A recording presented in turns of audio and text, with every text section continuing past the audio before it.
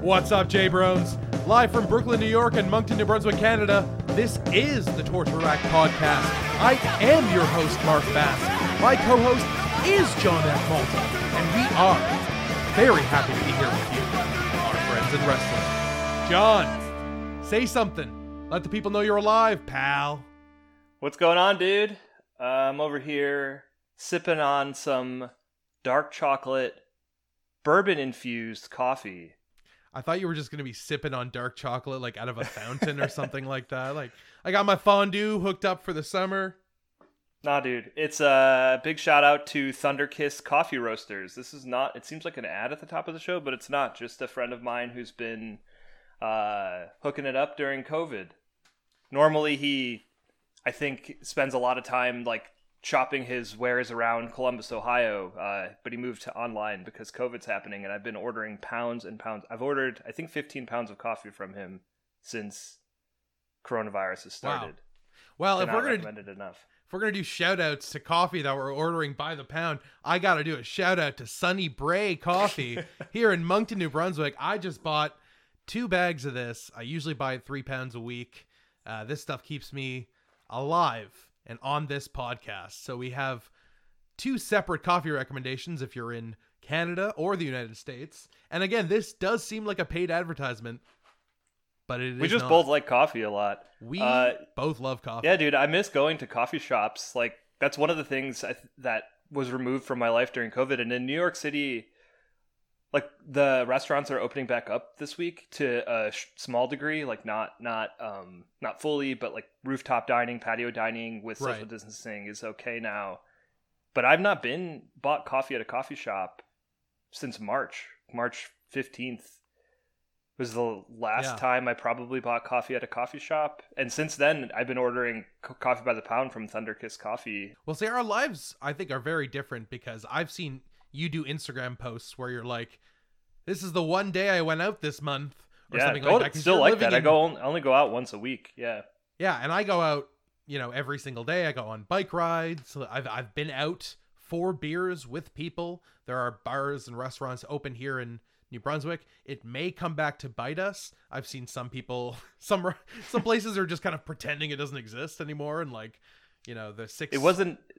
coronavirus is not as severe there as other places. Well, certainly not as in New York City, I'm sure. Well, the population density, it doesn't even compare. Like, we just have so much space here. And, in Toronto and New York, you have just like apartments on apartments, just backyards that are cobbled together with other backyards and very interesting. It's just, there's no space there at all. So you're in the midst of it. It's like Sunday here every day, and it's like RoboCop 2 where you are, basically, is what I'm saying. Dude, totally. It's what it feels like anytime I leave to get groceries once a week.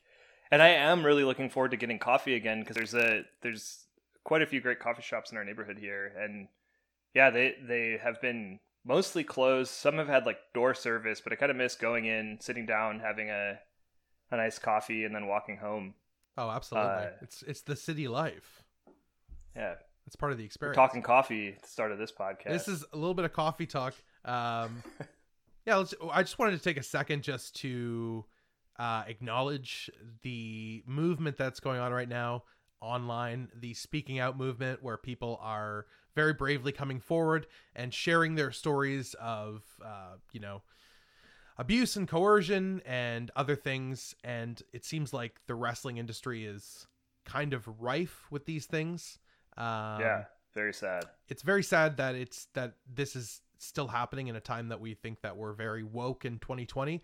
But hopefully this will be a moment where a lot of things there'll be some structural changes. People will not be afraid anymore to come forward with these stories, this kind of abuse of power, and just abuse general will not be tolerated by anybody. Hopefully they clean house, John. What do you think? Yeah, dude, absolutely. It's so great. I mean, it's not great that this has happened, but it's great that people feel comfortable and safe enough to bring their stories to the public. And hopefully this does bring about a lot of change to the wrestling industry, because it's an unbelievable amount of people coming forward and such horrific things that have happened over the last, couple of years. And it's not just in British wrestling. There's a lot of people coming forward in British wrestling, but it's happening all across the board. I don't want to get into any specific allegations, but people are severing ties. People are doing investigations. There is structural changes coming to Progress Wrestling. So, like I said, hopefully this will be a moment where they just fucking clean house and get a lot of these creeps and what do the British say? Sex pests? I always love reading that. They always say sex pests. It's amazing. And predators, will be out of these places where they have influence over other people. Yeah, absolutely. Dude, we kind of buried the lead at the start. The last 2 episodes have started with us talking about me being done with the magazine in varying degrees of finish. I joked about that for those of you watching 2 weeks the ago. video.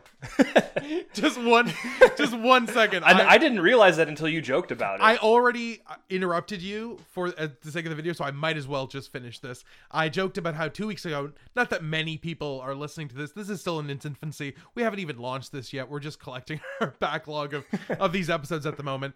It has not felt like the right cultural moment necessarily to launch all of our stuff, but we've loved seeing the Black Lives Matter tights on Keith Lee and on the armbands on the New Day in WWE, and a lot of these people standing up for what's right. It's been fantastic. But anyway, absolutely. Outside of that, 2 weeks ago, John said that he was about to save the issue and it was done.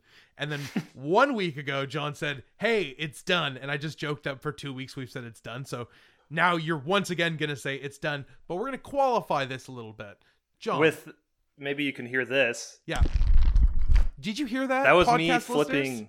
Let me do it one more time. One more time. That's fresh paper.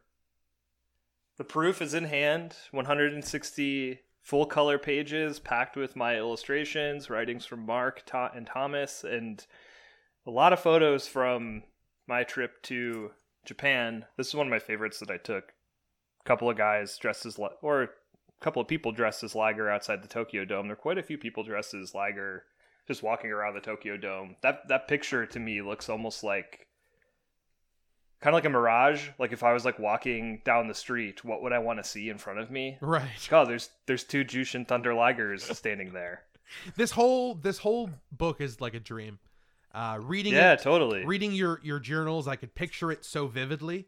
Like you talked about it so well, and the pictures just completely supplemented, what you were talking about. You're talking about this coffee that you love, and then 2 pages later I see like the cup, and I can feel the perspiration on the mug of coffee. Yeah, Coffee Boss coffee in Tokyo. Shout out to I wish it Coffee was Boss. readily available. I guess this is Coffee Talk episode 2 now. Should we just only talk about coffee for the rest of the episode? I mean, the both of us do drink a lot of coffee and think about it a lot, so maybe that's the transition the show needs to make of all from the pro interests that I wrestling have to beans. Of all the interests that I have, it's very interesting that I chose pro wrestling as the one to just divert all my resources into. The others would be being like coffee and film. Coffee, film. Yeah, that's pretty much it. I guess there's not that much. I guess I'm pretty basic. Dude, and yeah, your article looks great. I'm excited to actually go through the whole thing with you eventually. But it was fun reading my article back. It was so fun reading Thomas's article on Lucha Underground. Made me want to watch tons of Lucha Underground. Yeah, I'm like, Thomas, rip some more of your DVDs and send me those Mediafire links. And I'll hop on the weird Tubi TV, I think is what I watched it on. For those of you listening that are in the States, if you want to watch Lucha Underground, the entire series is for free, legally for free on Tubi TV. It's wild that it's on there. But yeah, in Thomas's article, he wrote about Pentagon Jr. facing off against Jake Hager, which is a match I didn't know I wanted to see, but now I do. I love Pentagon. Like, put him in any match. Put Fenix in any match. Put the two of them together in any match. Like, they're some of my favorite wrestlers. I probably should have said they were my favorite wrestlers on the survey. In your bio intro? Yeah. They're probably my most missed in AEW since they are trapped and not able to cut. Well, if I guess Phoenix is hurt, but Pentagon is not able to come because of COVID. I miss Death Triangle. Like, so Me too. we should Pac. Like, so brief did they exist before they were snatched away from for us. Like 2 shows, maybe. Much like Dale Cooper in season 3 of Twin Peaks, which I think John is going to spend 20 minutes talking about right now. John. Uh, I love Twin Peaks so much. Me too. This could easily be a whole podcast about that as well. That's one of my other interests, that I could make a podcast about Twin Peaks. Talking Peaks and coffee. A damn fine cup of coffee. That is maybe a better pairing than pro wrestling and coffee. I guess pro wresso and coffee is kind of like that's like a snappy name though. Like if we were trying to like brand a YouTube show. We get a new like pound of coffee, we drink it, and then we also watch a match and review it while we review the coffee. But also we have like just like random celebrities on, like Olivia Wilde comes on. Oh, she's like, I'm not really into wrestling, and I'm more of a green tea drinker, but I guess I have to try this for the episode. And my publicist booked me for this. Yeah, my publicist show. thought that this would be an interesting thing. I don't know why. Like we'd be on ABC is what I mean. Yeah, exactly. I mean? Oh, totally. Yeah, it's ABC's new show. Brought to you by HBO Max. Do you think we're going to get to a point where wrestling is like culturally cool again? I personally have always thought it was. I understand, and I do also, and I feel like you can like, I remember when I was with my ex one time getting them into wrestling, and like we watched Sami Zayn versus Nakamura from NXT, and like Nakamura comes in with that like insane new music that they like they got rid of in WWE because everyone liked it too much, so they put rapping over it, but just like the violins and stuff. And then like Nakamura comes in that red leather and he's moving like crazy and he looks amazing. And I just turned to them and I was like, you're gonna tell me that wrestling's not cool? You're gonna tell me wrestling's not fucking cool? Like, come on, get out of here. Did you see that Orange Cassidy gif was like on the front page of Reddit? Yeah, dude, I saw that. It's crazy. It's cool to see. I feel like it's true for like a lot of the Game Changer wrestling people, like people who wrestled in GCW over the last couple of years. I feel like have the most outside of wrestling appeal. A lot of the independent, and then maybe a lot of the independent people in general that AEW has swooped up as well. I think it's like Darby as well. Yeah. You know, Tony Hawk he's doing promos with Tony Hawk. Like, what kind of daydream surreal wrestling promotion offers something like that? Yeah, well, Tony Hawk at the top of his cultural impact right now, definitely. With the release of Tony Hawk Pro Skater 5. Dude, I'm hyped about that. That came out a couple of years ago and it was like widely reviled as like the worst. Or not Pro Skater 5, the remaster that's coming out in the fall. Sorry. Yeah, the remaster of 1 and 2 for Xbox One, I am on board with. I'm hoping that Darby becomes a downloadable character. We'll be right back with Talkin' Hawk, our new Tony Hawk podcast. It's called T-Hawk, and we only talk about Tony Hawk and the character from Super Street Fighter 2, T-Hawk. Which is...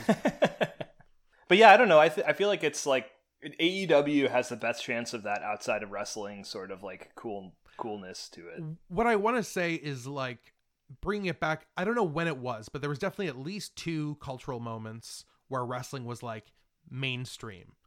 And that would have been like during Hulkamania for sure, like late 80s, early 90s, where like families and everyone were watching wrestling.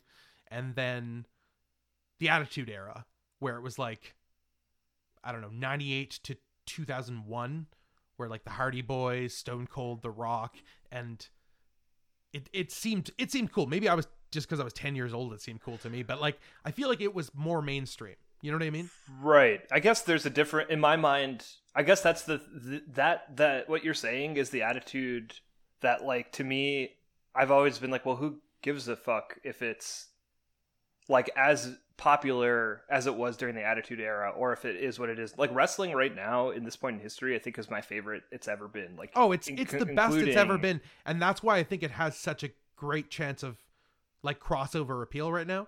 I guess what I mean to say is, like, wasn't there like 10 million people watching in the Attitude Era? Well, and now there's that's like true. 1 million people watching now.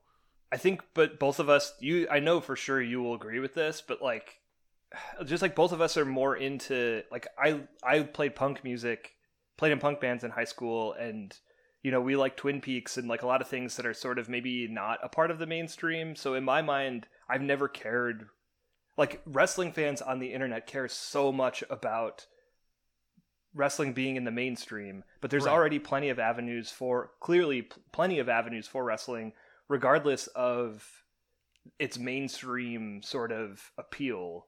It's on TNT, New Japan. There's independents everywhere. I don't know. It's like an interesting. I've always kind of felt annoyed by the sentiment that like, well, it's not as good now because it's not packing arenas in the way that like Flair and Steamboat did. Like, no, I would never argue that. I think wrestling is as good as it's ever been, and there's more choices than there's ever been, as you will see by this exhaustive episode that we are gonna. We watched 45 matches this week. I counted them before this episode, before we got on this episode, as we were talking about what we wanted to talk about today, and I can't believe we watched 45 matches this week. Yeah, and most of them were really good, and I got unburnt out from having watched WWE Backlash, and I think there's two things that are, in my opinion, kind of keeping it from a crossover appeal right now, wrestling. One of them is memories of the Attitude Era, which is like when women were just kind of completely objectified, and didn't really have storylines other than like bra and panties matches and like fighting over men and just like weird demeaning stuff. So I think a lot of people grew up seeing that and they're like, why do you watch wrestling? Like, you know, that and like kind of more racist angles where it's always like the heel is like from another country and stuff like that, or like the brown guy is the heel and everyone's like, boo, America. Which like still exists a little bit, but is way toned down. And now women's wrestling is as good as it's ever been. So I feel like that has a crossover appeal to just kind of like show people women's, like how good women's wrestling, like how great the like NXT and WWE women's roster is. And like, yeah, it's what brought me back to WWE initially, was just how good that their women's division was actually forming to a division. They were actually having matches. Those kinds of things are what brought me back as an old fan.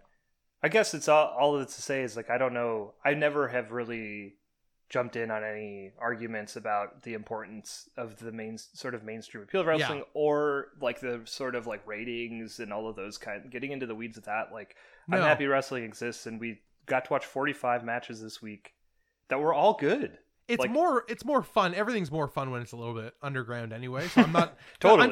I'm just curious. The other thing I was going to say that like the thing that might be keeping it back is it's kind of like country music on the radio.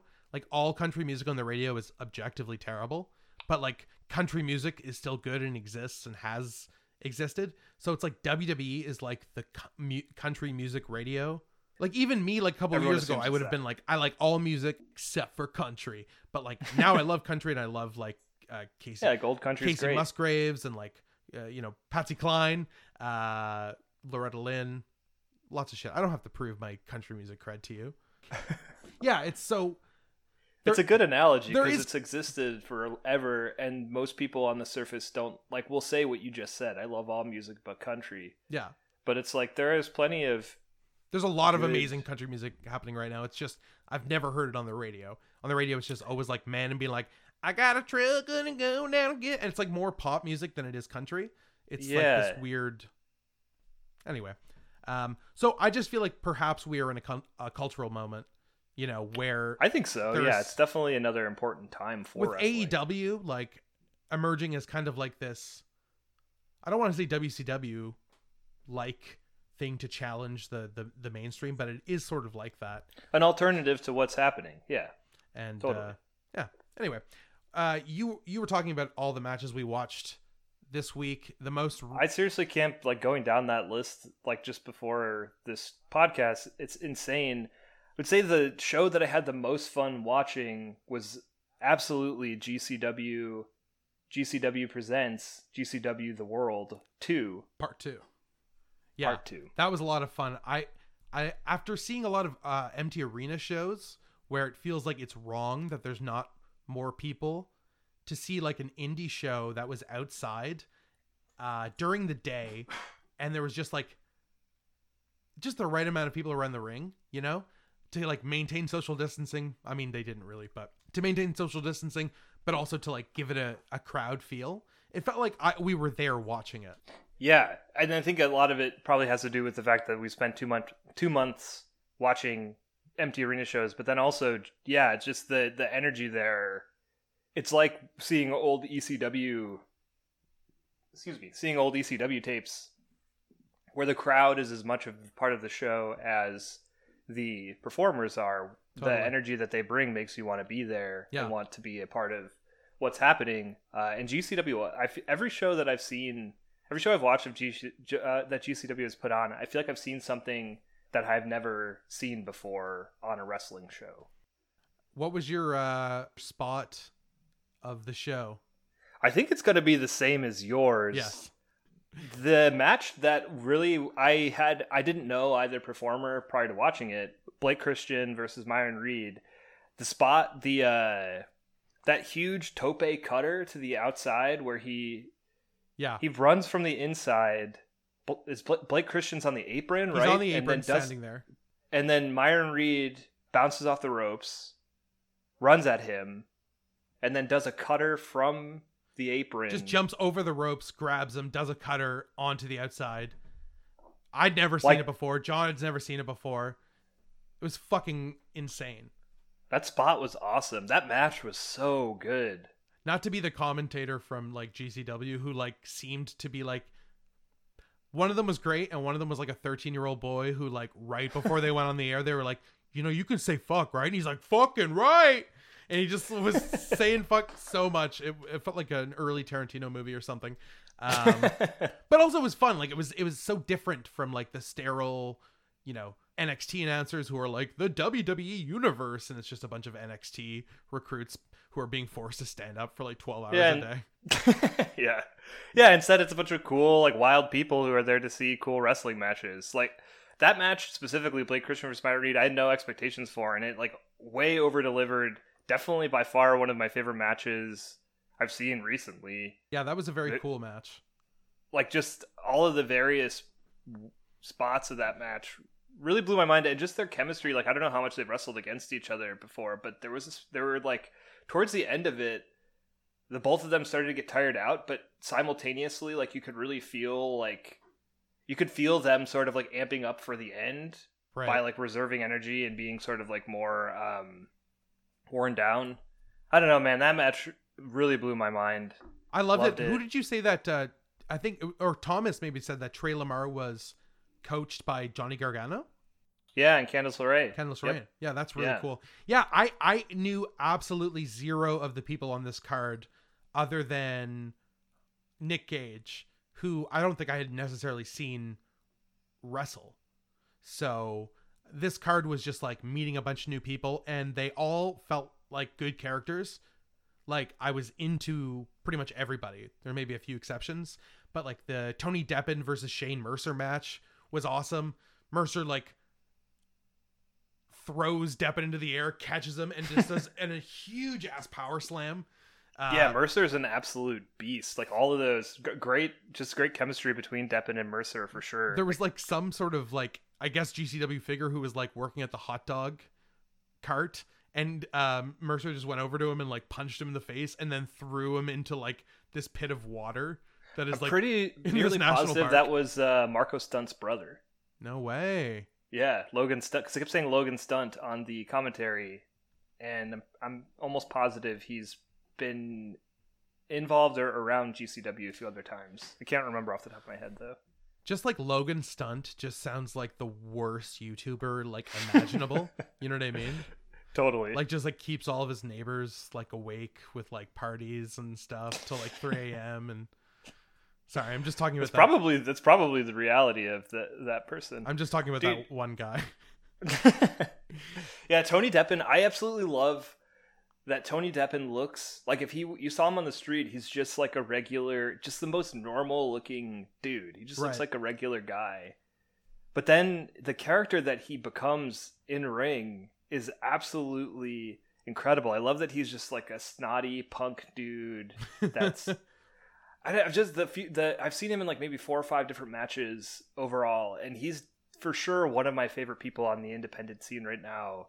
And he just brings this like energy like that I don't think a lot of people bring. And I think that's true for a lot of the GCW roster. Like you were saying how everyone pretty much felt like a fully formed character that was like a person that you could believe. And that's totally true. And their entrances really came into that. Like they had just a lot of great entrance music of like stuff they would never be able to use in like a bigger wrestling show, like popular songs.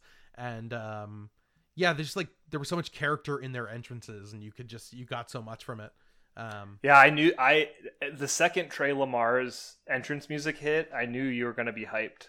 Oh, it was Humble by Kendrick Lamar. Yeah. That so good. I love that there's still a wrestling promotion that's able to use music in the way that ECW did, because that was the best part of ECW matches, was hearing Natural Born Killers when New Jack came out, hearing Enter the Sandman when Sandman came out. Like the entrances almost in ECW were just, not almost, the entrances in ECW were just as fun to watch as the actual matches. How are they allowed to do that? Paul Heyman's talked about it in a few different interviews, and he said that at the time no one cared. And there was something with it being like piped in through the arena that like it didn't matter. Because like you have to think at that time, like music licensing I don't think was as policed as it is now. Like it was a pre like Napster world. So like who cares if some weird hardcore wrestling promotion in Pennsylvania is piping a song like over the loudspeakers song and putting it on a VHS tape that like, you know, thousands of people will own, but like it's still not, it isn't to a degree I think that it would be now, where it's just funny that because like Metallica has been so famously litigious, it just amazes me that they got away with Enter Sandman with a character named Sandman using that song. Like you would think they must have been be fans of that. They must have been fans. That's the maybe they thought it was harmless. Yeah, that it's just like we don't care and that's cool. Like I could see that totally. But it's nice to see your promotion just so shamelessly using copywritten music at this moment. This wasn't the best match, but had definitely the best names. So there was a match between 44OH, which is the tag team of Ricky Shane Page and Atticus Cogar, versus the Second Gear Crew of Mance Warner and Matthew Thrash Justice.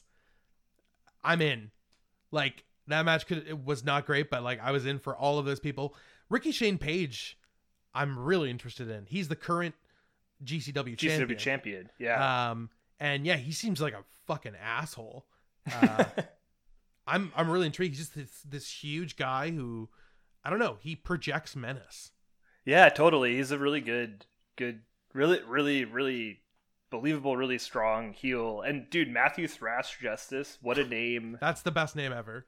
He reminds me of, there was I guess maybe we'll try to stop drawing so many ECW to GCW comparisons, but Matthew Thrash Justice, the way he came out reminded me a lot of this dude 911 from ECW who you'd pick up a phone, call 911, and he'd come out and chokeslam people through tables. Matthew Thrash Justice definitely brings that energy. There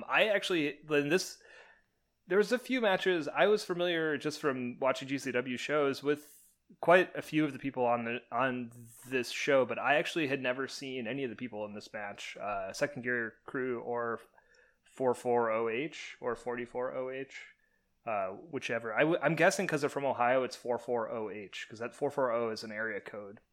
You called I called the Second Gear Crew the Remembered Sons because they reminded me of the Forgotten Sons, and you called 44OH the Hybrid 2 who like really let themselves go.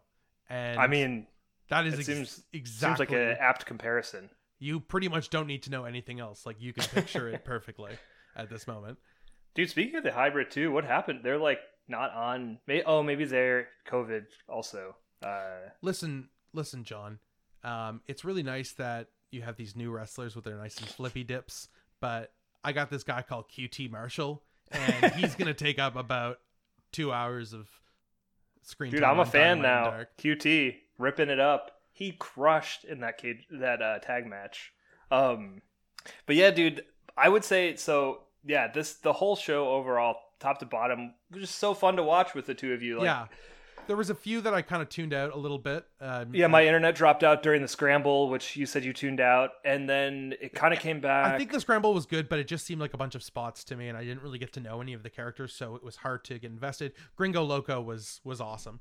I feel like they kind of use that oftentimes to like bring people in, like random new people. So it's not always like meant. I think it's kind of meant to be exactly that, like a big spot fest with like cool spots. It was more of an MP than a YP as far as me not watching that match very much. Dude, and then Effie the Alley Cat. Yeah, that was the other one I wanted to talk about other than the main event. Yeah, that was really cool. Effie, I'm immediately in.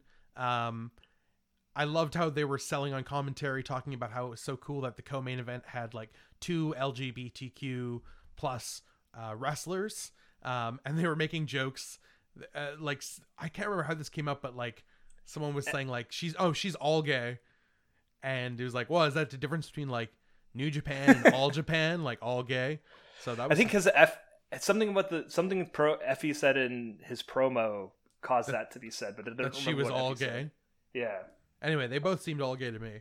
And yeah, that was a really cool match. Cool to see like intergender matches happening. I think the idea that people have that just intergender wrestling immediately is unbelievable. And I think that it's like they're imagining every match has to be like Brock Lesnar versus like Riho or something. Whereas when you have a match between like people who are like more evenly matched, like it is totally believable. And there's been some good ones. Yeah, well, Alley Cat looks like she could fuck up Effie, and also Effie looks like he could fuck up Alley Cat. Like it seemed like it was very well matched. Match seemed competitive. Yeah. I really liked the characters. The match was a solid match, but just the way they worked together and what they brought to like the story of the match and their rivalry felt very fully formed. And just Effie's ring gear also, just like to take a minute and say how cool it is. Just the pink leather jacket with huge spikes coming off the shoulders, comes out in a pink ski mask. Yeah. Very, very sick. I thought Effie's outfit was awesome as well. I don't have that written down like you do, but I thought Effie was awesome. Yeah, I'm really very intrigued to see these two. Towards the end of this match, the commentators mention that after a big spot that Effie killed one of Alley Cat's 9 lives. And it made me wish and hope for... Wait. Oh, she's a cat. It's not just a name. It's a lifestyle. Well, because it started the match. Remember, she was trying to get Effie to pet her? I guess I missed a few things. And the commentary called it an interspecies match. Wow. They're breaking more barriers here than I initially thought. It made me wish for a 9 Lives of Alley match where it's like, in order to beat her, you have to kill her 9 times somehow, which I'm sure GCW could pull off. Like, that to me sounds like the name of a GCW show, like 9 Lives of Alley Cat. I'm already in. Last match was Nick Gage versus Spider Nate Webb. This was just like, these dudes were scary. I was glad that the do-rag fell off of Spider Nate Webb so I could tell them apart. I absolutely loved this match.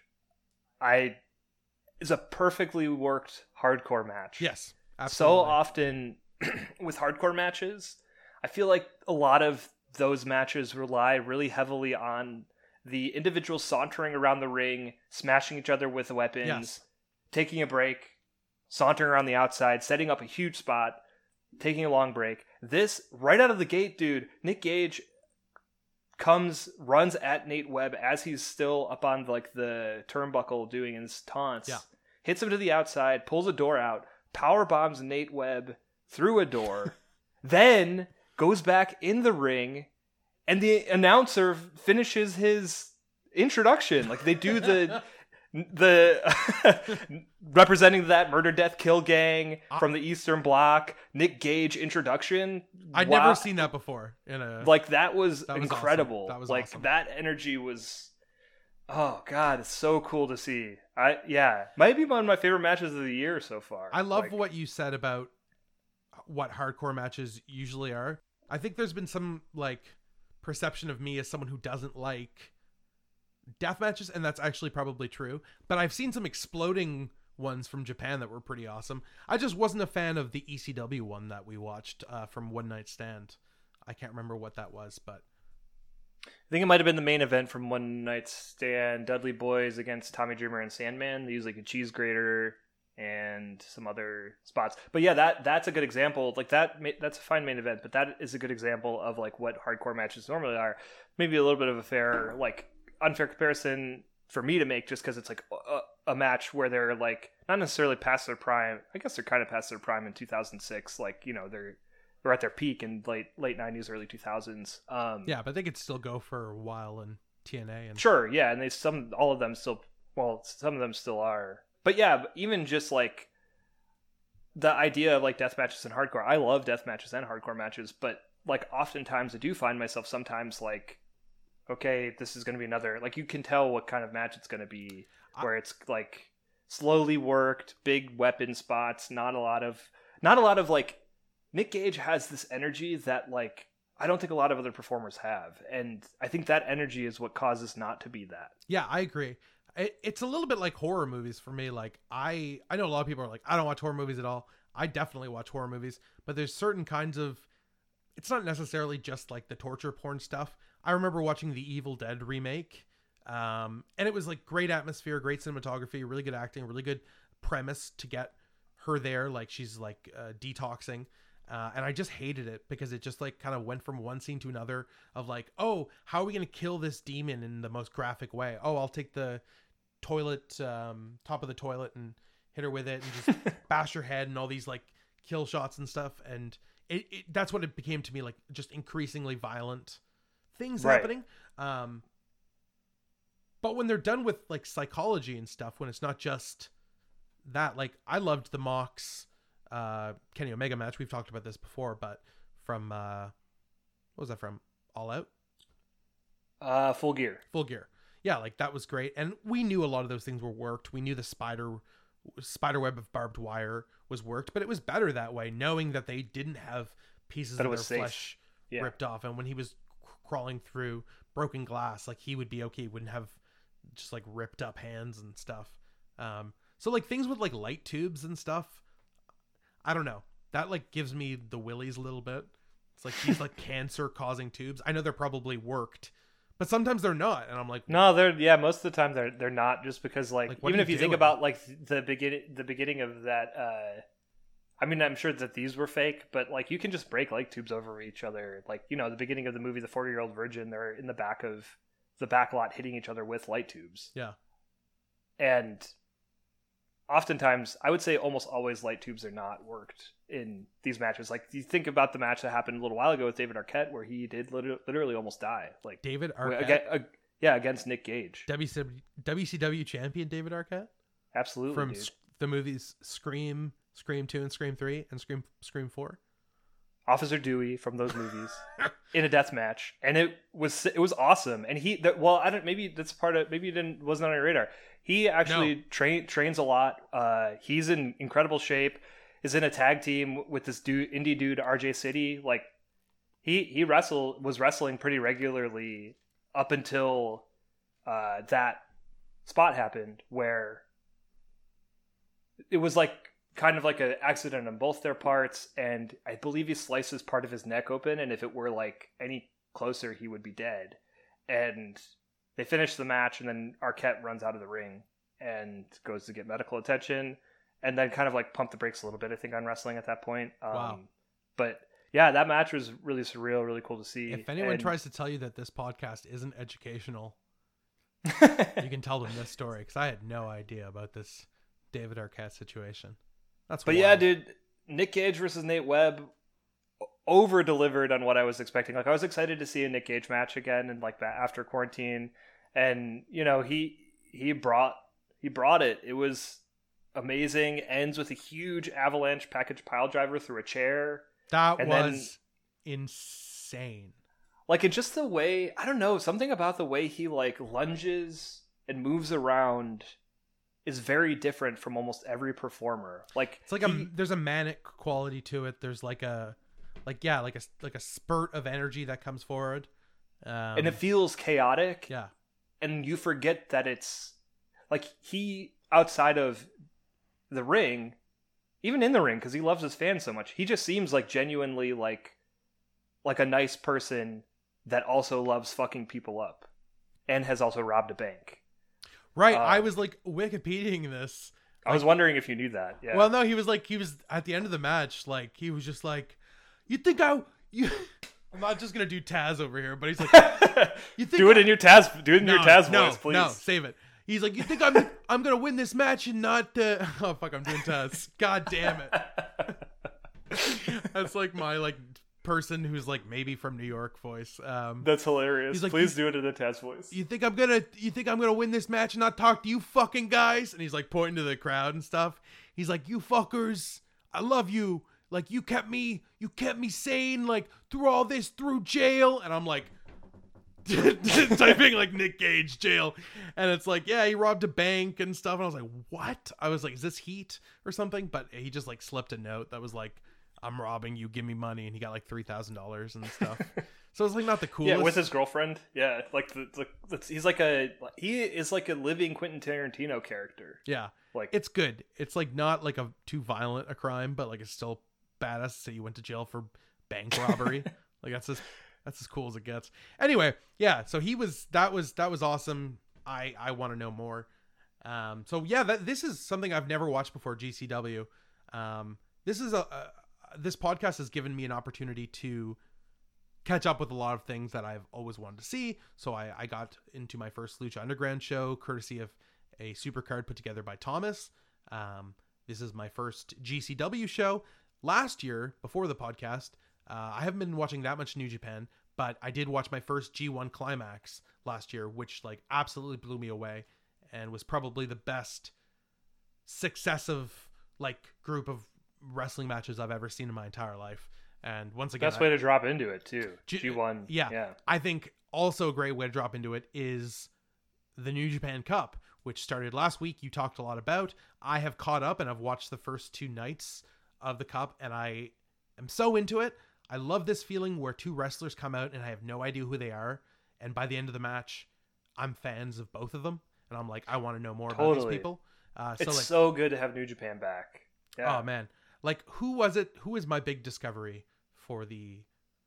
And like overall, just like the idea, maybe the New Japan Cup is like the perfect dip your toes into New Japan sampler because it's shorter. Yeah. It's not as much of a the G1 Climax is, you know, I couldn't watch every single match. Like I skipped all the tag team matches because every time I brought it up the G1, it was like 5 hours. Like and it happens 3 days a week for like a month. Yeah, it's like who doesn't have a job or who can draw while they're doing their job like yeah, thankfully I get to draw and watch matches, so I actually do watch all the opening tags. I get to see the great stories that unravel in the opening tag matches, get to see the legends like Tiger Mask. I need to figure out a job I can do while watching wrestling. I have a few ideas, but they're not safe for work. I'm trying to remember who was my first, like the person that I was like, who the fuck is this? Was it throughout within the first 2 nights of the New Japan Cup? Yeah, I think it was maybe Taiji Ishimori. Yes, just from the chats that we had, I remember you messaging me being like, I told you that I thought you would like him a lot, but dude, he's awesome. And he was in the first match on night 2 against Gabriel Kidd, and that match was one of my favorites of the first 2 nights. That was a really good match.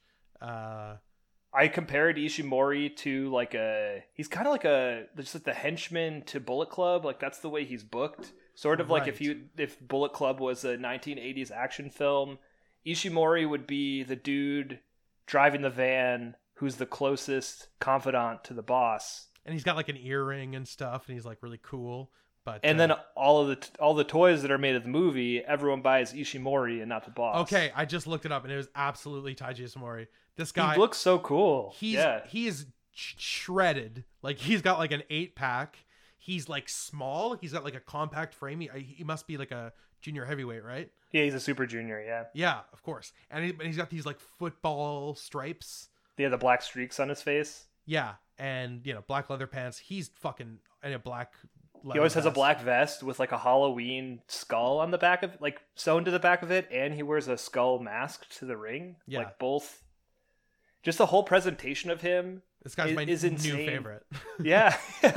And he's like constantly booked just as he's like an ancillary sort of wrestler. Like he's in tag matches. He sometimes holds the junior heavyweight title and has in the past. Puts on banger matches like a G1 Supercard. He faced off Dragon League and Bandito. That match, if those of you listening haven't seen it, go back and watch that. It's free on YouTube. That match is really sick. Yeah, and this match, Gabriel Kidd to me reminded me a lot of Oni Lorcan, actually, like just you said that intensity and the way that he sort of screamed, and the Young Lions throughout both these two nights really brought the energy to a point that I was like, maybe this year the Young Lions will get it. Someone will get a surprise upset. So I was a little bit fell out of my depth before I started watching this because I didn't know at least like I would say 1/3 of the competitors, but now I'm realizing that at least half of those are the Young Lions that are not necessarily like you don't necessarily need to know them. But I was surprised at how many people I did know from the matches that I watched, like Togi Makabe. Like I had read about him, and that match was awesome too. Yeah, Togi Makabe against Yota Tsuji, like that match I had no expectations for, and it totally over delivered. Totally. Yeah, that was like a great brawling match between these like two very hard hitting. No one has expectations for that match, I would gather to say. That was awesome. Seeing Sabre Jr. and Suzuki Gun. Oh my god, Suzuki Gun back in action. Suzuki Gun, sorry. Minoru Suzuki, Taichi. That's a Kanemura. That was awesome. Their match against Tanahashi, Kota Ibushi, Yuji Nagata. This was probably my favorite match from night one. I actually would agree with that. Like in terms of singles matches from night one, my favorite was Hiromu v Hanma just for purely the matchup alone, and then sort of the last segment of that match. But yeah, the mixed tags on both nights were really fun to watch, which is why I always watch them in the G1. Understandable that you can't watch 15 hours of New Japan every week during the G1. This was a great sampler for why those mixed tags are fun though, because you get this like chaotic energy where, you know, Sabre is like wrenching Ibushi's leg while Suzuki is in the background cackling maniacally. And like Kanemura was holding Tanahashi's leg, and Zack Sabre Jr. just kept doing corkscrew spins on it. That was brutal. And just I love that Suzuki-gun does, like, they're the faction that does that, like, because they're Suzuki's proteges. So they'll have all these spots where it's like multiple men are doing grapples on one person. Yeah. I don't feel like I've seen that before, like outside He's of like a mobster and they're like his like underlings. Yeah, totally.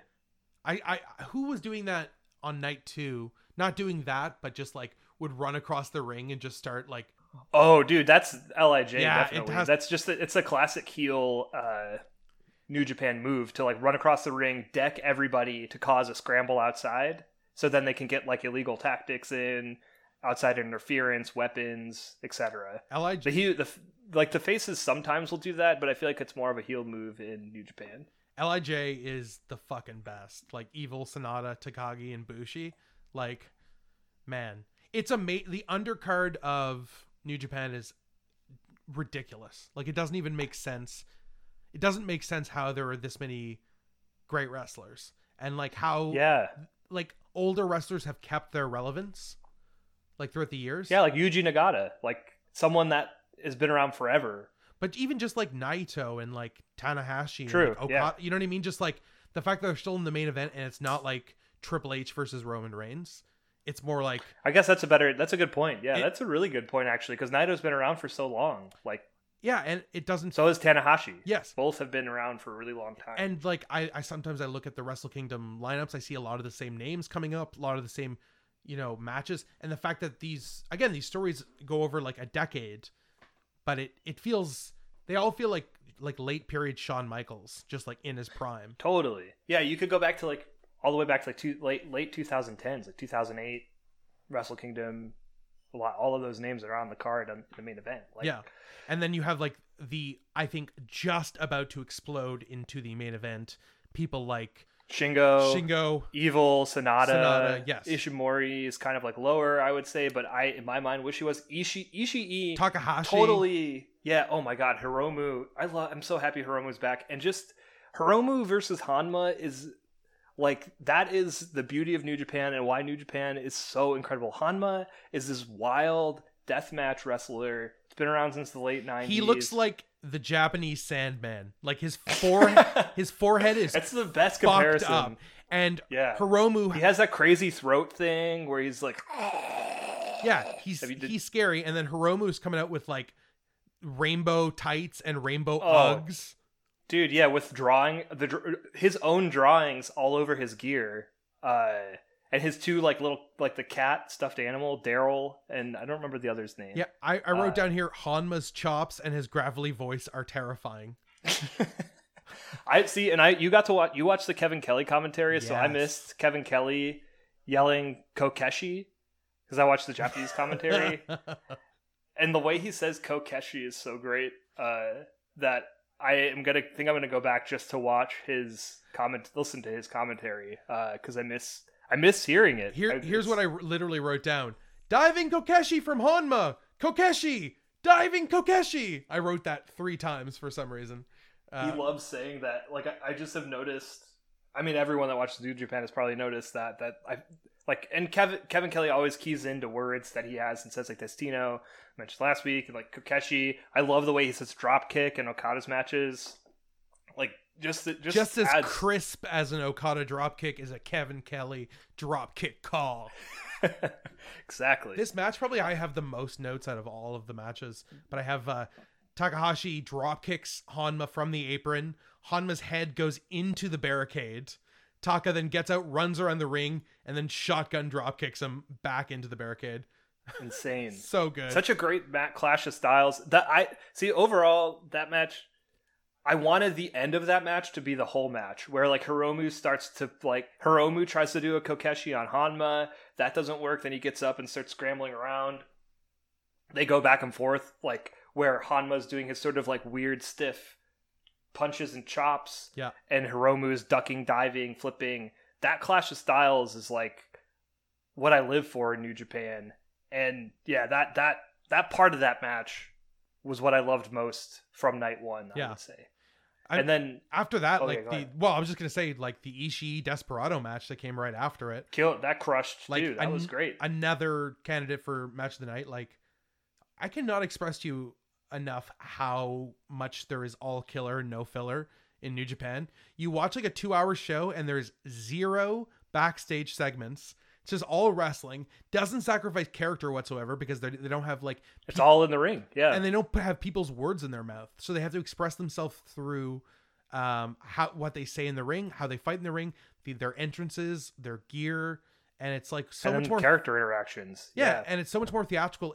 To me, it's like the difference between a cutscene in a video game that's like cinematic, that cuts from like a normal sort of thing, versus like a game that is just cinematic. Like you play a game like Inside or something like that, where there's no cutscenes, but the entire experience of playing it is like cinematic. It's a good comparison. It's like Breath of the Wild. Did you play that? I haven't yet. No. Yeah. It's cinematic as hell. And I mean, there is playing Skyrim in its place right now. So yeah. Very good. You need to deep in the weeds. You need to play Witcher 3 sometime. But anyway, yeah, I will. Back to Ishii Desperado. Yeah. That match was just a hard hitting, quick. It's a similar clash of matchups. Ishii's like an army tank. Desperado's cool, quick, Super Junior sort of style. The two of them going up against each other. They were so evenly matched. Yeah, and just overall, like this match, and also my favorite match from both nights, Yuji Nagata versus Suzuki. You forget that there's no crowd in these matches. You mentioned that when we were chatting with each other, that like it doesn't matter in these shows that there isn't a crowd. I've been shocked how much all of New Japan literally doesn't matter at all. It never even occurred to me once. I mean, it did occur to me in like big moments where you would hear like the crowd like go crazy for the chops and stuff. And like, or like jeering at like a heel tactic or something. But it never feels like it's like a show that is designed around that absolutely sinks without it. Like the way that WWE feels sometime, not to always shit on WWE, but there you go. No, yeah, it's like, well, that's like, I mean, also just like a fact, like just all of the like horribly hokey moments where they like encourage people to do yes chants and, you know, I don't know, those sorts of things in WWE, it's like feels very disingenuous. And then the crowd too, it's like a lot of people are there not to like get lost in wrestling. They're there to sort of like chant what and maybe I would say generally probably show, you know, it's people showing their kids a thing that they used to love is like the main that is a live crowd. That is a great point. WWE. And the kids are just like, what the hell? Yeah, exactly. Whereas New Japan, people go there, take it very seriously. Some people get dressed up to go to the shows. Like, it's like you're in that crowd. You feel like you're in like a theater crowd or something. Like the comparison from they're going very to New respectful in Japan. They're very respectful. Yeah, and it felt similar to going to see a play in New York City is what it felt like going to see New Japan in Japan. Like the reverence that the people in the crowd have for what is happening in the squared circle is so cool to sit and just witness. And the only difference between a New Japan show and a theater play is that you have fans. It usually feels like female fans who are just like shouting out their like favorite wrestler. Oh, the names? Yeah, totally. If they were a member of the fucking Beatles in the 60s. Yeah, like, and the crowd gets into it too. It's not didn't mean to, I just meant, I guess, like they're like engaged. Oh, no, totally. I just like can't get over like the women who are just like Naito! Like they're screaming like they're so invested in it. I absolutely love that. It is crazy. One person that I was shocked to, I'm not shocked because he's like, I like his character. It took me a long time to come around to him, but like Tai Chi has a huge fan base in Japan. Totally. Like, just the crowd was going crazy for him. And I mean, you hear it on the shows too. Like when Tai Chi does his spot where he pulls off his pants and he's wearing trunks, the crowd goes nuts for it. Well, he's got a whole gimmick. He's got like, he looks like he has too many items. Doesn't he look like Tuxedo Mask or something from like? Yes, and he wears a mask. He has a cane. He has Iska's metal claw that Iska gave him when he retired. Also just like an insanely hot valet.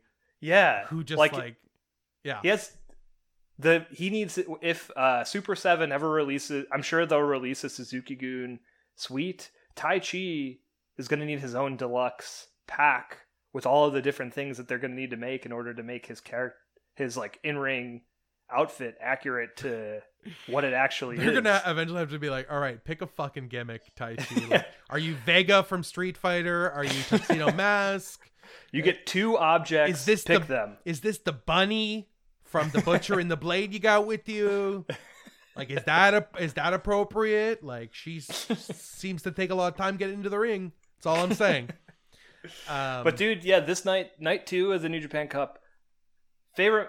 I started making a list of my favorite matches of June. Favorite match of the year, I think, close to at least, Yuji Nagata versus Minoru Suzuki. What just a hard hitting, badass fight between two veterans who could still go pretty much as the way they did back in the 90s. Like this was wild. This was the first match in a while that I've had to add to our A archive of all of wow, nice. Yeah. Basically any match that gets the lowest that it can be is A-/A to get into the A archive, because otherwise it would just be too many matches. But we're keeping like a list of the best matches, whether they're old from our retrospectives or classic match recommendations or new ones. But yeah, you gave it an AA+, I gave it an A-. There was just huge forearm strikes between them to start the match. And then Suzuki puts his arms behind his back and just like, he's like just taking it. He's like, come on. And then I love those spots from Suzuki where he's just, he's putting his face forward, asking to be hit. So Suzuki like has aged like fine wine as far as I can tell. Absolutely. Like he's better as a crazy old man, because he's like a short guy, and like you said, you saw him in Japan and he probably didn't look like much. Like when you saw him in his shop, like he didn't look intimidating. Other than his aura was intimidating. His presence and aura was intimidating because I know who he is. Yes. And he seems like a tough person. Sure. But I'm much taller than him. Yeah. Which I was surprised by. He's a short guy. He's not jacked or anything. But he'll fuck you up. Oh, yeah. He will absolutely fuck you up. He's like he almost seems like if John Moxley was a turtle, Suzuki would be like the turtle without his shell, but he will still fuck you up. Yeah. He looks like a turtle without his shell. He's got crazy like stuff. His head is just got, I love that he always does that. Lines carved into it and stuff. Yeah. And yeah, he's just a monster. Like Yeah, and this match was everything I hoped it would be. Like, going into this match, I had really high hopes for it because Nagata always throws really stiff punches, is like an army tank sort of build, like just very tough. I love New Japan's roster of just like tough ass veterans like Nagata, Kojima, like these dudes that are just like, they've been around forever, they've wrestled everybody, and they're still like the New Japan dads. They're all there still, and a lot of them are like, tearing the house down still. And I don't know, man. Yeah, this might go down as one of my favorite matches on the New Japan Cup. That we'll see with next week's matches, but it had my favorite Kevin Kelly call so far. What was that? He's talking about Nagata. Basically, Suzuki's just fucking up Nagata, right? He almost chokes him out, and then just before he loses consciousness, he lets him go, only to like pick him up and then just start choking him again. And so at that point, he's so weak, and he goes for his package pile driver. And he almost gets it, but doesn't. It would have been the end of the match for sure. Kevin Kelly's like, Nagata says every day when he wakes up on his YouTube, he says, I'm going to do my best today. And Suzuki's here doing his worst. I was like, I got chills. Dude, that's such a great call. Yeah. I got chills from that call. Oh my God. Although, okay, go ahead. Oh, please. I just have to say that as much as I loved this match, so bummed that Suzuki's out of the cup now, though. Yeah, it was a really cool build of the match. So what was going on is they were taking hits, going back and forth. Suzuki was really terrorizing him for a bit, but he's fighting back. But what's happening is that Suzuki seems to be gaining power the longer the match goes on. Like he's getting stronger. Yeah, he's like storing power for the end. Yeah, he's like getting stronger, and Nagata is getting weaker. And the story of this match is that 2 times before, Suzuki has eliminated Nagata from the first round of the New Japan Cup. And so they're going back and forth, doing these crazy unprotected strikes. Wow. Suzuki has eliminated Nagata 2 times before in the New Japan Cup? Not just in the New Japan Cup, in the first round. Man, that's such a sick... Because I watched the Japanese commentary, so I actually did not... Yeah. I didn't know that fact. Yeah. So it does suck that Suzuki's out of the cup, but it's like Nagata's like... Gets the underdog win. The underdog win from a long time. There was such a huge headbutt from Suzuki. There was one earlier in the match where he grabs his head and gives him a headbutt, but I was like, oh yeah, that's not like that's like a worked headbutt. And then at one point he just took his dome and planted it on the top of Nagata's dome, and it was... Yeah, sometimes it's hard to see like that. Him, Mox, Ishii, there are 3 or 4 people that actually throw real headbutts sometimes. Yeah. It's a little tough to see. It's like maybe replacing the like unprotected chair shot as like, or the diving headbutt, which the originator of the diving headbutt famously was like, please don't use the diving headbutt. Stop doing this move. And then Benoit did not, and Daniel Bryan did not, and that almost ended Bryan's career. Last match, inexplicably in the main event of night 2, Okada versus Gedo. The Booker. I was suspicious of this from the beginning, from the start. I did not like this match at all. I have a lot of notes from every match, like a lot of calls, a lot of spots, and I only have one note from Okada versus Gedo, which is dumb. Basically, Gedo is like has 4 different weapons that he uses on Okada for the first, I would say, 10 minutes of the match. This was inexplicably like 20 minutes long. So way too long. Working over Okada with like the bell, with a hammer, all these ridiculous things, which is fine. That weakens Okada up, and it makes like when he hits him in the stomach more believable that he would go down. But like you said, it makes no sense whatsoever that Gedo is able to absorb any blows whatsoever from Okada based on the way that they've built him. Every time, and by they I mean Gedo himself, because he's the booker. Yeah. Every time Gedo books himself to be hit by any wrestler, anyone, he falls over like a Looney Tunes character in a way that is so exaggerated, but I also like really like, and I think is funny, because to me, that booking, the way Gedo books himself there, where it's like even if he just gets punched very lightly by a performer, it over the years has gotten more and more ridiculous. Like there was one recently where he's like kind of, I think maybe Ibushi kicked him and he flips over the ropes and to the outside in like this crazy flailed sort of Rock selling a Stone Cold Stunner way that I think, to me, it's like that is Gedo booking that these athletes in ring are such strong titans that a regular person like me who's just a manager cannot be touched by these men. I don't really understand this booking of Gedo of himself as a non-wrestler because in this universe it doesn't make sense because what I just said is a cool way to use him, and the way they have used him, he sometimes is in wrestling matches, but it's usually just to, like in a 10-man tag he'll like cheat or get an arm drag from Yano, and then he'll tag out and someone else will do something. Right. It doesn't make any sense, and it's weird. In all my years of watching New Japan and all the New Japan I've watched, this is the only time I was taken out of the match in a way where I was like, this doesn't make any sense. Even if Okada was hit with a bunch of weapons, why would his blows not hurt Gedo? Yes. Like, it was understandable that he hit Okada in the stomach. Like, by the way, Red Shoes is just watching all of this. He's standing there. He hits him with the mallet like 4 times. And then Red Shoes is like, okay. Can we cut it out with the mallet over here? And Gato's like, oh yeah, sure boss, no problem. And then he just like walks over and then grabs like the barricade or something and starts hitting Okada with it like 5 times for like a minute. And then Red Shoes is like, all right, I've seen a little bit of too much of this. And I'm like, what? Why does this happen? Yeah, it took me out of the match. I did not like it. And then towards the end, he uses brass knuckles on Okada, which there are 3 sets of brass knuckles in this match. I'm like, where do you buy these bulk from Costco or what? Like it over the whole match, it just doesn't make. Yeah, if a regular person was hit another person with brass knuckles, like it's people who don't participate in combat sports, like you or I, it would still hurt. Like if you or I were to punch Okada with brass knuckles, he wouldn't just absorb it. Like he'd go down, and it would.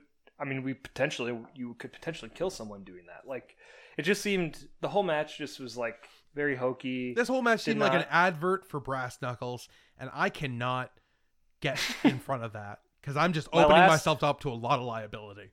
My very last note was this was a weird match, and I agree. So, John, did you have a chance in your busy life of watching 45 other matches to also watch my classic match recommendation from last week? I got to watch my first Ric Flair match ever. No, not Woo!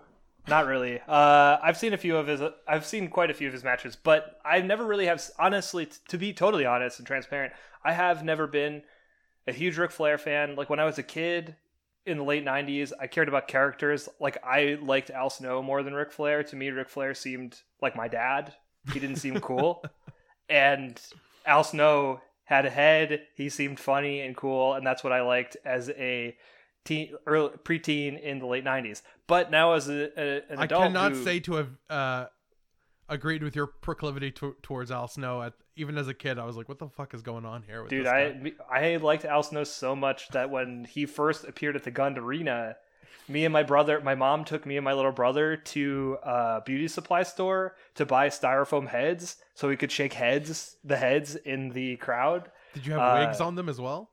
No, we should have. Well, but there's a big, those of you listening could go back and find a gif of this. Everyone that's more references to ECW, makes sense that I'm wearing an ECW shirt today. It's engendering all of these memories that I have. But if you want to see John's ECW shirt, you can check out our Patreon and subscribe as a WCW TV champion and get all the perks. Patreon.com/TortureAct. A little plug. $6 gets you this as a video and some blog posts and live event notes from me. Pretty good. What do we get to lose? Less than anyways, Netflix. it's true, yeah. Much less content. Yeah, true, yeah. I guess that's true. There's a great moment in ECW. Are we talking Steamboat or are we talking ECW? There's a great moment, to finish that thought, in ECW where everyone throws styrofoam heads into the ring in celebration of Al Snow. Al Snow was a huge deal in ECW. Me and my little brother are so excited. It's true, I never saw Al Snow ECW. In WWF, the Maniac Al Snow is here. He has head. It's basically like WWE, it's an interesting moment or character to think about, because at that time, Al Snow was in ECW, he had head, and then he gets brought over to WWF. He has head in storylines. Like, it's like what you would expect or what you would hope. Like all of these different people that we love on the indies, where you hear they're getting called up to WWE, NXT, and you hope they get to keep all their gimmicks and stuff. Let's hope they get to keep this like thing and it stays intact to what it was. Al Snow is maybe one of the few, like in the history of wrestling, where his insane weird gimmick is brought in and not changed, and if anything, just made weirder. You know what's so funny about that is that I never knew that that was a ECW gimmick. I always assumed that was just some weird like Vince Russo thing. Yeah, no. The way you said no there like had a tone of like, yeah, no, you fucking idiot. Like, like crack a book now and then. Yeah, exactly. Read a Wikipedia article every now and then, my friend. I'm very sorry. But anyways, we are talking NWA Chi-Town Rumble 1989, Ric Flair versus Ricky the Dragon Steamboat, NWA World Heavyweight Championship match. Dude, what a match. Especially after watching all these matches this week. I feel like it's funny, like there are moments in matches that I thought about this week that I thought were new, or like things I thought about that I liked a lot. Like Nick Gage versus Nate Webb, I love the energy in that match. And then a few of the other GCW matches, like Blake Christian and Mayan Reed, their chemistry where they get fatigued and you feel them getting fatigued, and that you feel that psychology. Throughout this match, those things are so palpable. Yes. And I can see why, like, a lot of, like, I could see why this match is a classic. And in the lead up to this match, they talk about it. This is Steamboat's first time returning to the NWA. In the pre-package, he beats the fuck out of Ric Flair, just like strips him down. Oh shit! Beats him up, like really just like, I didn't see that. Completely destroys him in a segment that happened in Cleveland, Ohio. It's funny that was like a moment that happened then. But the match that Mark had me watch starts out classic collar and elbow tie up. Flair shoots Dragon off the ropes. Dragon counters back with a football tackle that's so stiff and so hard. Yes. It really feels like what New Japan is. Yes. You feel that stiffness, that comparison. Yeah. You can feel the weight of their bodies. And, you know, Ric Flair is like not a huge guy, and neither is Steamboat, but they're both, you could feel like how strong the two of them are in this match. And Ric Flair, like, I think he was bigger and like stronger than like we generally think. I don't know, because he kind of has like a weakling persona where he like gets to his knees. He's like, no, please don't hit me. Yeah, true. But he was like he's got his like dodgy like heel persona. Yeah, that but he was like goes out of the ring. If you saw him in a bar, you'd be like, that guy's fucking huge, and I wouldn't fuck with him. Yeah, I'd be interested. I've never seen him in person, so I don't actually know like what is. You don't get invited to Ric Flair's Christmas party every. Well, I mean, like at like WrestleCon or like at an event, like you know, you see Billy Gunn, you're like, that guy's huge. But totally. I've never had a moment like that with Ric Flair. Totally. But yeah, the match starts out super super fast, super hot. Like it's so fun to watch the two of them just work each other. Like Steamboat comes out of the gate trying to throw like everything he has at Flair. He's doing these like really visceral chops that are like, I don't know, they're like slicing kind of rather than the chop like game in this is like wild, insane. Chop Flair's, because like Flair's known to like lay a chop on a guy and like leave a mark, and these two are just Walter style, very much Walter style. Yeah, the chest destroyer. He does. Exactly. He's not as huge as Walter, but he's you wouldn't want to get a chop from Ric Flair. Absolutely not. Dude, or Steamboat. There's a spot right at the start, too. Flair hits Steamboat with his first super hard chop. Steamboat's laid out in the corner.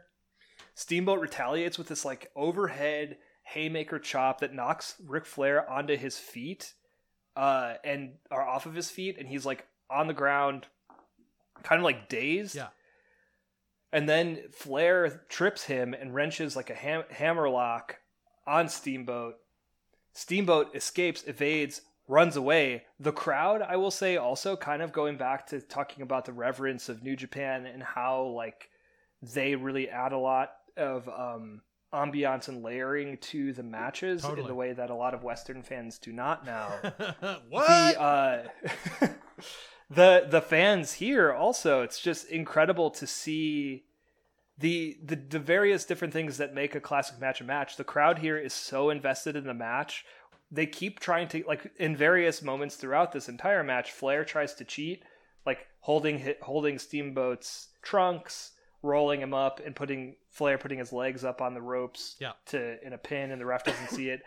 The crowd in the front is over the handrails screaming at the ref to like trying to tell the ref that Flair is cheating because they're so invested in Steamboat winning this match. And it's interesting too because the crowd, like, obviously very Steamboat is the babyface, but there's a lot of famous people in the crowd, like football players who are Ric Flair fans. Yeah, totally. I actually did make a note of that, but that is true. Yeah.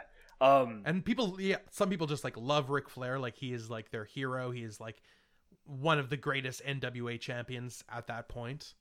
I feel like Steamboat's probably the underdog here. I think it's safe to say. Yeah, well, and the fan favorite in terms of who they want to win, because they want to see a clean win from this cool new performer. Totally. And Ric Flair is trying to rob them of that clean win. Yeah, absolutely. Continuously like putting his feet on the ropes and stuff, and like doing it until the ref sees it, and then, you know what I memean? Yeah, absolutely, man. There's just like, I don't know, there's so many sequences in this match that really blew my mind and reminded me of, I got to go back and watch more matches from this era, because I really don't, it's 2 years after I was born. Definitely an era that was lost on me as a kid, because I was 2 years old when this match happened. And a lot of it does just remind me of like the G1 matches, like work rate bangers that we love so much. There's got like a great pace. Oh, I'm so sorry. Oh yeah. There's this like sequence where like Steamboat throws down a snapmare from the corner to a rollover pin to a drop kick, and then he wrenches a headlock and a pinfall. Like it all happens in such fast succession that it has like the chaotic energy that the Nick Gage match had in a different way, where it's like these people feel like they're there to hurt each other, and that they want, like, Steamboat's there, wants to win, and he wants to win on his own accord. He doesn't want to cheat. He wants a clean win. He wants to fuck Ric Flair up. Ric Flair wants to win by any means necessary so he can retain the NWA title. And throughout it, there's so many great classic Flair flops where he's, hit and knocked over the ring, over the rope to the outside, knocked off his feet multiple times by Steamboat. There are very few times in this match where Flair actually knocks Steamboat off of his feet. It's mostly Steamboat overpowering Flair many times throughout this match, and I guess that kind of speaks to the psychology of the match and sort of the story they're telling, where Flair is champion, but the only way he can win is if he cheats, basically, because this new person is so strong. Yeah.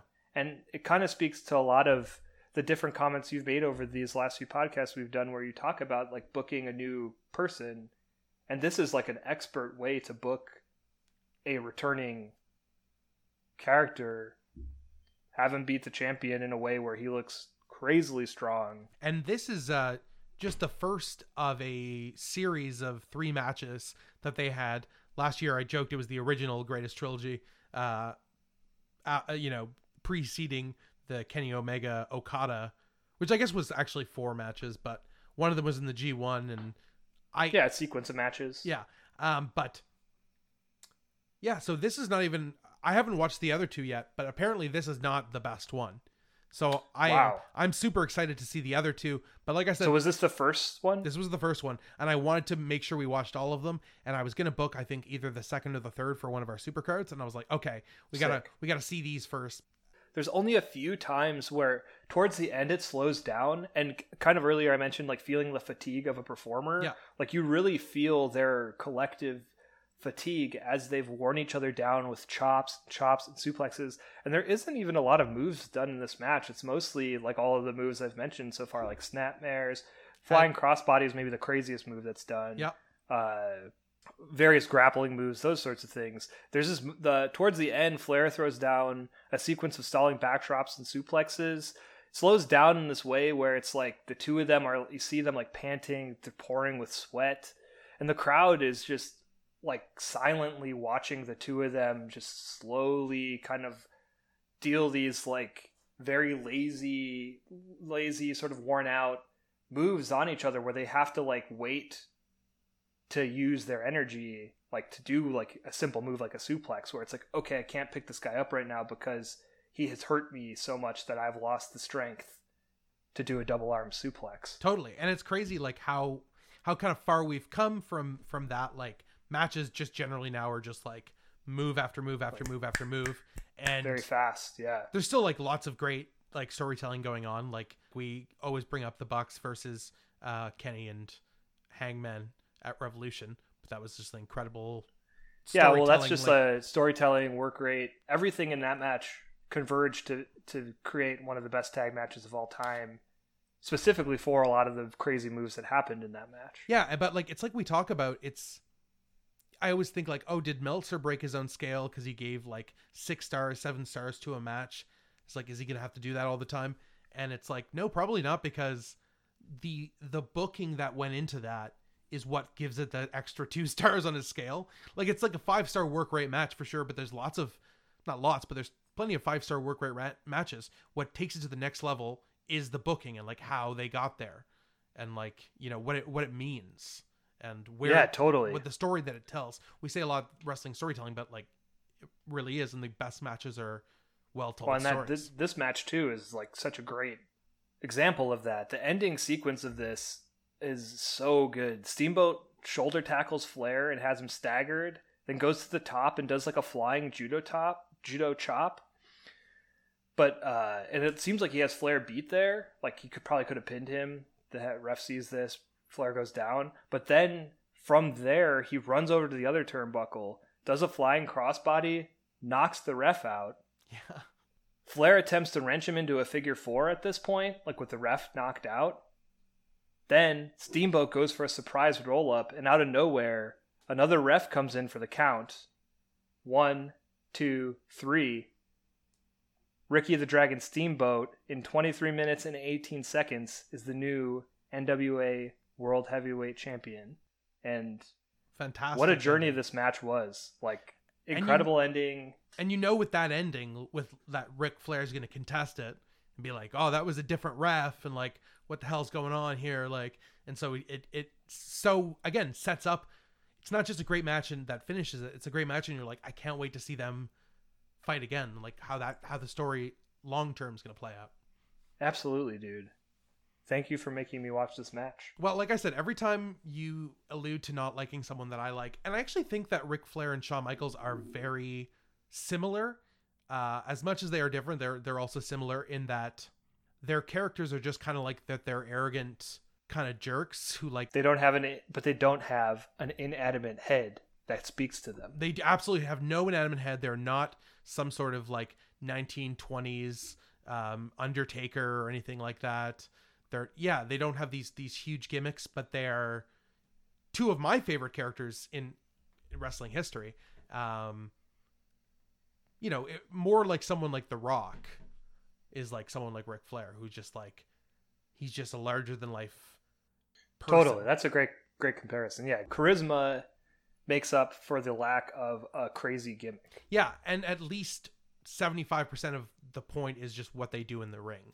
Like, yes, they're cowardly, but they're like, Ric Flair's cowardly, but like, and yes, he probably does need to cheat in this moment to beat Ricky Steamboat because he's outmatched in this match. Absolutely. But he's still like one of the greatest wrestlers ever. He's still like an incredible wrestler. He still can bring it. It's just like in this case, you know, and he always tries to cheat because he will guarantee a victory that way, but he doesn't necessarily have to cheat because he's also such an amazing grappler. And yeah. It's an incredible match, man. Do you have a classic match recommendation for me, John? Oh, I do. And I'm pretty sure you haven't seen it. It happened in Japan. There's a pretty good chance I haven't seen it. Okay. I was assuming, yeah, a lot of the historical matches. I haven't seen most of the matches in Japan. A recent historical match. Okay. Took place in Japan on June 23rd, 2018. Okay. At Suzuki's Great Pirate Festival. Okay. I have not seen this. And oh I've not my God, heard brother. Of Suzuki's Pirate Festival. Can you give me a celebrating little bit of context on the that? 30th anniversary of Minoru Suzuki being a pirate? A lot of the merch Suzuki has in his store like mentions a bunch of like tough words, and pirate is one of them. So I think the connotation for us in pirate is like Pirates of the Caribbean ride at Walt Disney World and Johnny Depp. but there I feel like it kind of maybe is more so akin to like Outlaw. Okay. More so than anything. But Suzuki does battle with the Rainmaker, Kazuchika Okada, commemorating Suzuki's 30th anniversary match in an outdoor match that is a cinematic masterpiece. What? I'm not going to say anything else. There's a cinematic Suzuki Okada match? What? Yeah, you'll see. I did not know. Oh my God, I can't wait for you to watch it, man. It's a great match. Really just like cool imagery. The people listening to this that have seen that match will know why I'm not saying anything yet. It's just a really beautiful match. And when you go on New Japan World to watch it, like you'll see, I think, why I picked this match, just because of the thumbnail of the image kind of like reveals sort of the visuals that happen within it. All right. But yeah, it's one of my favorite Suzuki matches. Well, so. I very much look forward to watching it, and I very much look forward to getting together next time to talk about some AEW Dynamite, some AEW Dark, and some more of this fantastic New Japan Cup that we'll be gobbling up this week. You probably a little sooner than me, because I'm going to wait for the Kevin Kelly English commentary to come out. Yeah, after we're done here, I think I'm going to get back to working on some drawings and throw on I think it's night 3 now of the New Japan Cup. Should also mention the website is live. It's www.torturerack.com. You can head there and read articles me, Mark, and our friend Thomas have written, and get some previews of the magazine, as well as pre-order issue 4 of Torture Rack. It's a special pre-order bundle, $34.99, shipping included to anywhere in the States. Gets you Torture Rack issue 4, 160 pages, and Torture Rack the Pocket Reader Companion, 60 pages of the best of Torture Rack from the first 2 years. Step into the world of Torture Rack. Who can stop the path of Torture Rack? Who can stop the path of Torture Rack? This has been another episode of the Torture Rack podcast. You can follow my co-host, John F. Malta, at John F. Malta on all forms of social media. You can follow me, Mark Bask, at Waste of Taste on Instagram. You can follow us at Torture Rack on Instagram. Stay safe, everybody. You want to drop something? Great episode, man. Don't use that. I absolutely will. Please do not. I'm going to.